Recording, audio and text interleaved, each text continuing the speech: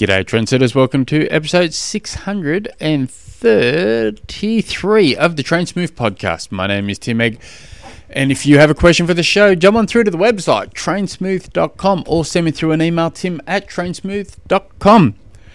Now, today I got to meet my daughter's boyfriend for the first time. I don't know, I thought I was going to be in my early 90s before this sort of day would come around, but so it's crept up a little bit too soon. But he was a nice kid, a nice guy, he came bearing gifts. And you gotta. It's funny because my daughter was talking about it. He was coming over today, and this was yesterday, and she says he wants to know if you drank alcohol, and I said no. Why is that? She goes, well, what about energy drinks? He goes, yeah, he does have the odd energy drink. He goes, well, I'll buy him some as a present. And she's saying, no, you don't need to do that. I go, whoa.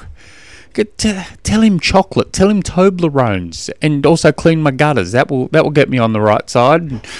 But he came bearing gifts for me, my wife, and I. So you gotta love a person who buys acceptance. But yeah, so it was it was funny because my daughter's getting close to being 18 now. In a couple of months, she's 18. And so this is the first time she's ever spoke about boys. So which I've been, I've got through this far unscathed. So that bit's been pretty nice. So we'll see how it goes. Ladies and gentlemen, exciting news! I have a new segment. It's really the only segment of the show. I listen to a lot of podcasts, and the amount of podcasts that have structured, segments scattered throughout, and I think, it must be good to have your own, segment. Anyway, I have got a segment that is called It's a Paddling.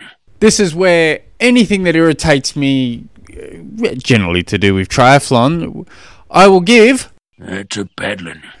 Taken from The Simpsons. It's that old guy, what's his name, Jasper, in one of the old episodes where he becomes a fill-in teacher.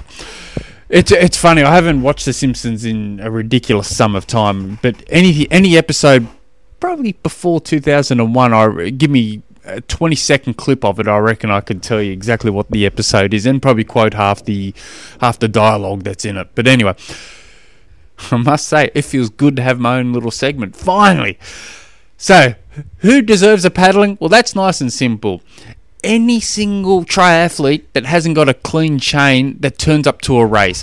I was looking at some of the bikes in my local little race the other day that I was at, and I would say 2/3 had dirty chains, dirty drive chain. Oh, it looked horrific. So every single person that arrives to a race with a dirty chain. Oh, you better believe that's a paddling. Oh, and this segment really is based about entertaining one man, and that's completely myself. And ladies and gentlemen, rest assured, I am wildly entertained by that. I had a lot of fun doing it. Today's question comes from Steve, who has submitted many different questions throughout the show, which I appreciate. He also just finished Ironman New Zealand in 13:36. Did well, mate. Bloody good job. Steve writes, this week's question is, what recovery do you recommend, and what is the best way to get back into some sort of training just to maintain some fitness after an Ironman? So this is a really cool question, and I wrote this back to Steve instantly because I wasn't 100% sure when I was going to do this episode. But every time I think about what you should do after an Ironman, I instantly glance to my thoughts about my old mentor, Alan Pittman, what he would bark on about. He said, after you do an Ironman, he says, the only thing you should be doing for the next week is walk a dog. And that's pretty well... just lying around doing nothing is probably not the best way of doing it. I would probably definitely recommend doing daily walks. I've tried and tested with myself and two different athletes, basically get some recovery and virtually get straight back into training. Very easy training, and at no situation has that ended well. It starts off great, and generally within the 4 weeks after Ironman, 100% of the time they've mentally crashed and burned. Myself and 2 different athletes who we've tested it with. So I probably wouldn't recommend doing that. But generally for that,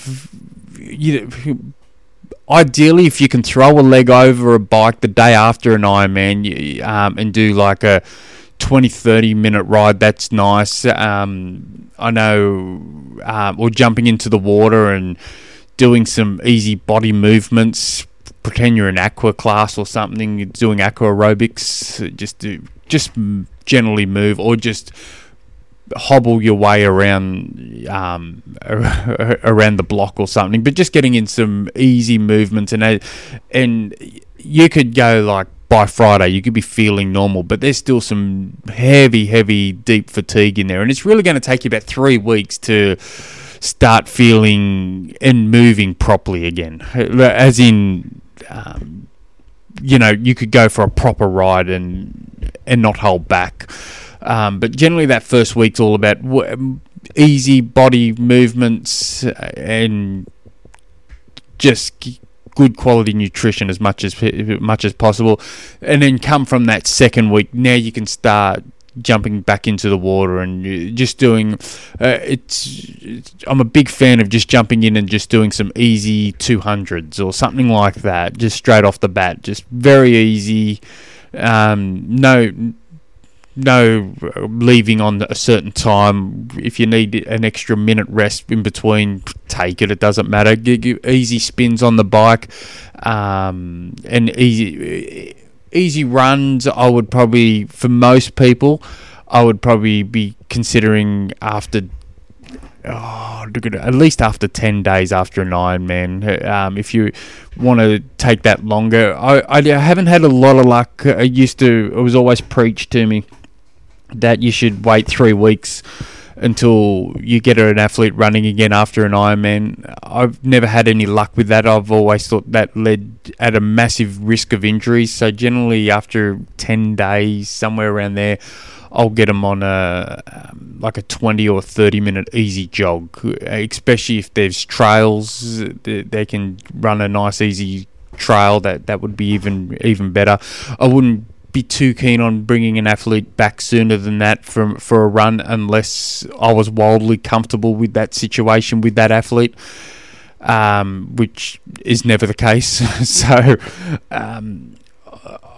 I've probably coached 2 athletes where I probably would say if they really wanted to, we could probably do an easy run 6-7 days out. But I never recommended it because I always lean more to be safer than sorry. But if you always found the athletes we waited 3 weeks, tendon or it was mostly tendon issues would play into that, because while the body's enjoying the rest, the tendons don't like long periods of time of recovery, so you've got to ease back into running in particular. You just can't be thinking, all right, my first run I'm going to go out for an easy hour.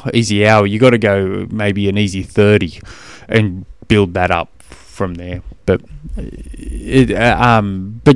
give yourself 1 week off, 1 week of very easy, 1 week of building it back up to whatever the sustainable weekly volume you want to be able to hold, and then maybe week 4 you can then start introducing a level of intensity if that's what makes sense to you.